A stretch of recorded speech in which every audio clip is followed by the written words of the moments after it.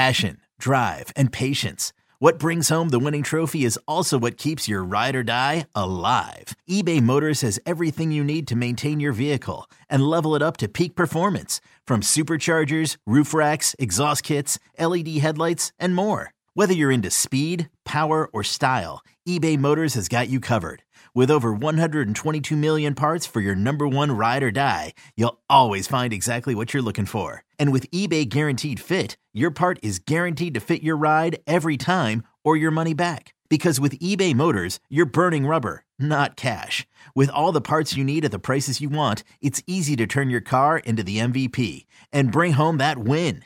Keep your ride or die alive at ebaymotors.com. Eligible items only. Exclusions apply. Presented by T-Mobile, the official wireless partner of Odyssey Sports. With an awesome network and great savings, there's never been a better time to join T-Mobile. Visit your neighborhood store to make the switch today.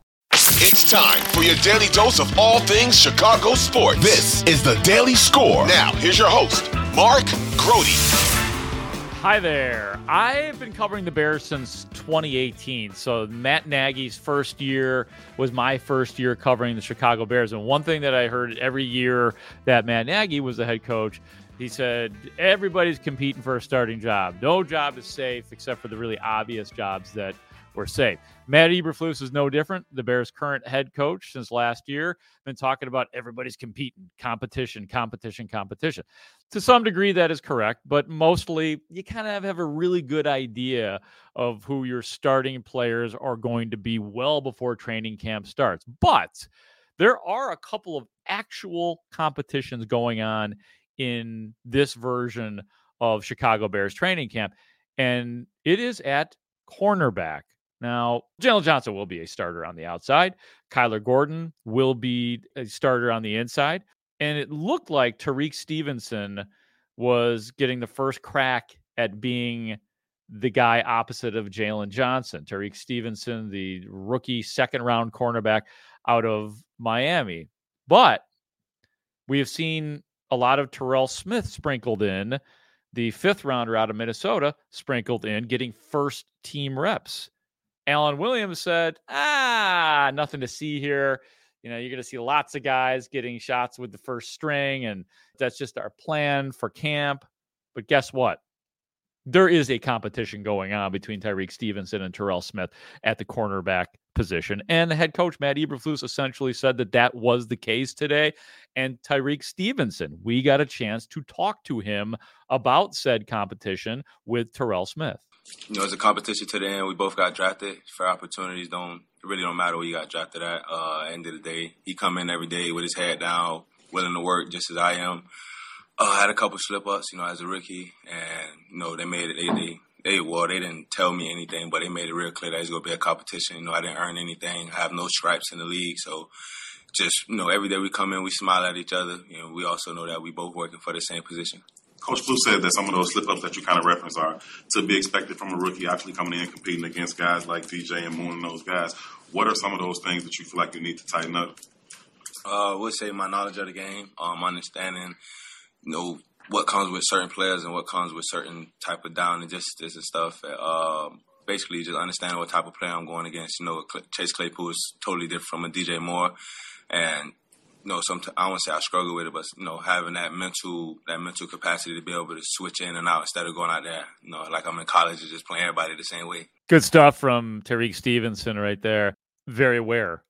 I will say this: I do still think that Tariq Stevenson has the inside edge on this. Like, they wouldn't be wasting snaps with Terrell Smith with the first string if there wasn't some legitimacy to the competition. But obviously, he's the guy that you targeted in the second round as opposed to the fifth round in Smith. So I still think Stevenson has the inside edge on the starting cornerback spot. You heard him talking about varying things up in terms of the wide receivers that he is covering and knowing the guys against whom you are playing. The next cut I absolutely love because he was able to be real about DJ Moore. DJ Moore, the Bears' top receiver, a top receiver in the NFL, and it sounds like DJ Moore has been giving Tariq Stevenson hell. When you look at DJ and your opportunity to go up against him, what are some of the things that you see in him as a veteran receiver that help you kind of get better? I just hate his body control. Like I don't hate it, but it's just the way that he understands the game. He understands, if I take away this leverage and he has to get to it, he knows that he can do certain things to get back to it. And I'm starting to watch film on him a lot and understand how he plays his game. It's like he's moving in slow motion, and that, like I was saying earlier, his body control when the ball's in the air, like he doesn't exert himself and always finds a way to come down with the ball. When he makes a catch or two, when you have near perfect coverage, I mean, how do you kind of process that after the fact? I'll be upset, but at the end of the day, I just know that I'm getting better. I'm going against a hell of a vet, and him being able to give me the reps that I needed, but also become better himself. It's just gonna make me better from them times I'm in the game and the game on the line, and as a rookie, I know the ball coming my way. I thought that was great. I mean, that's hilarious that he's like, damn, body control. Yeah, and it's going to be good. I mean, DJ Moore, he's going to be good for those kids out there. And then it should give you, the Bears fan, the Chicago sports fan, a little bit more, if you didn't already have it, a little bit more faith in what DJ Moore has been doing and will continue to do, that he is the clear number one. He has ramped everything up out there. So that's Tyrique Stevenson. We haven't really had a chance to talk to Terrell Smith for a while. Hopefully we'll get to talk to him in the next few days in camp. So we'll continue to monitor that particular competition. Kyler Gordon, by the way, looks great in the slot. I just love that they're just giving him that opportunity to be in the slot and then just work there. And he looks so confident. I think we're starting to see why they drafted him in the second round, which they did a couple of years ago now. So it's good that is there. Yo, Trey. Kevin, what's up, man? I've been thinking, what would have happened if the NBA never vetoes the Chris Paul trade to the Lakers and we get CP3 in the same backcourt as Kobe in LA? Well, you get a very happy Jack Nicholson for sure. And the Lakers probably win a bunch more championships. CP3 finally gets a ring or two or three, and the Kardashian empire is forever altered. What did you just say? Hey, everybody, I'm Trey Wingo. And I'm Kevin Frazier, and we're teaming up on a new weekly sports podcast from Wondery, Alternate Routes. As former Sports Center anchors and current sports obsessives, we're consumed by all the what-if questions that make being a sports fan so excruciatingly fun. If you're like us, then you also live and die on the fallout from every drop pass. Or play call. Each week on Alternate Routes, we'll take a flashpoint in sports, break down what actually happened, then explore every alternate scenario and the ripple effects it would have caused. Follow Alternate Routes on the Wondery app or wherever you get your podcasts. You can listen early and ad-free right now by joining Wondery Plus. I'd say the only other spot where, and I know how the NFL works with running backs, not always a standard starter, but there will be a starter at running back, whether it's Dante Foreman or Khalil Herbert. And I've always been, like, from the beginning when I'm asked that question, I still think Khalil Herbert will end up getting the most snaps on this team. He's earned it. His yards per carry were excellent last year. We know that he struggles in terms of the blocking. I still think he's going to be the number one. However, we have been seeing a lot. Dante Foreman he is showing himself quite a bit, and the Bears are using him a lot. So, even if Herbert does end up with the most snaps at running back, most carries at running back, it's clear that Foreman is going to be a big part of this, as he should be. So that's one that is worth watching too. Roschon Johnson, the rookie, I don't know how many carries he's going to get early on. Travis Homer has been pretty present at times, sometimes with the first stringers in certain situations, sometimes with the second stringers as well. Then obviously, in the name of competition, then you do get down to some of the depth spots. And I think that's what usually coaches are talking about when they talk about competition. You got to win jobs at the end of the roster. We saw some Ja'Tari Carter in the regular season last year, the offensive lineman that they drafted a couple of years ago in the first draft of Ryan Poles when they started picking all those offensive linemen late. He's been plugged in occasionally as a depth piece at guard on the front line. Lucas Patrick, who is not going to be a starter on the offensive line this year, but they have plugged him in at center a couple of times. Nate Davis missed the day, and right in at guard is where Lucas Patrick went.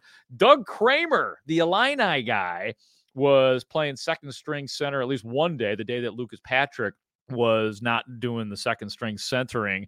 So Doug Kramer still lives. Doug Kramer still lives, another draft pick from a couple of years ago.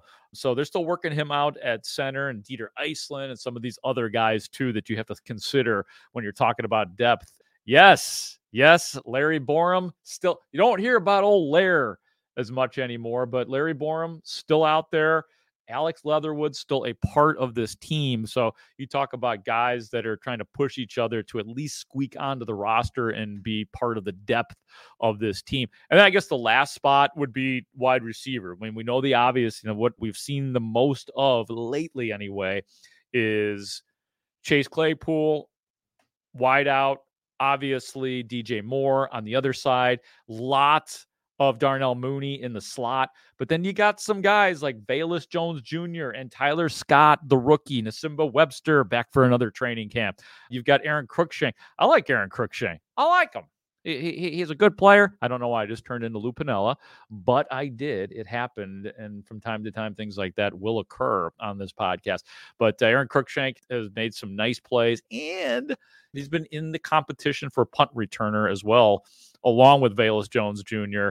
and Dante. I think that job's going to go to Dante Pettis for sure, but Velus Jones Jr. has been getting some of that. Tyler Scott competing for that punting gig as well. So we'll continue to track these competitions that have been going on in training camp, but it's on at the corner, man. I love seeing that. A couple of rookies duking it out for the cornerback spot opposite of Jalen Johnson. I want to end with my guy, Tevin Jenkins. Tevin Jenkins, the Bears starting left guard this year. He's had to switch over to that position with Nate Davis taking over on the right side. And he says that there's a few different things that he's got to get used to, but I think he seemed totally comfortable and talking about it and playing the position. I've not seen any hitches this year with Tevin Jenkins. We know that to a large degree, it is about health with him. And listen to the good Dr. Tevin Jenkins talking about his health and what he's doing to strengthen himself. You said earlier this offseason that you were working on the smaller muscles in your back, if I remember right. Does it feel different? Do you feel that difference right now, that everything feels stronger back there? Yeah. So what I've started learning, don't actually quote me on this, but I think there's small muscles around your spine that I have never noticed or never thought about my whole life.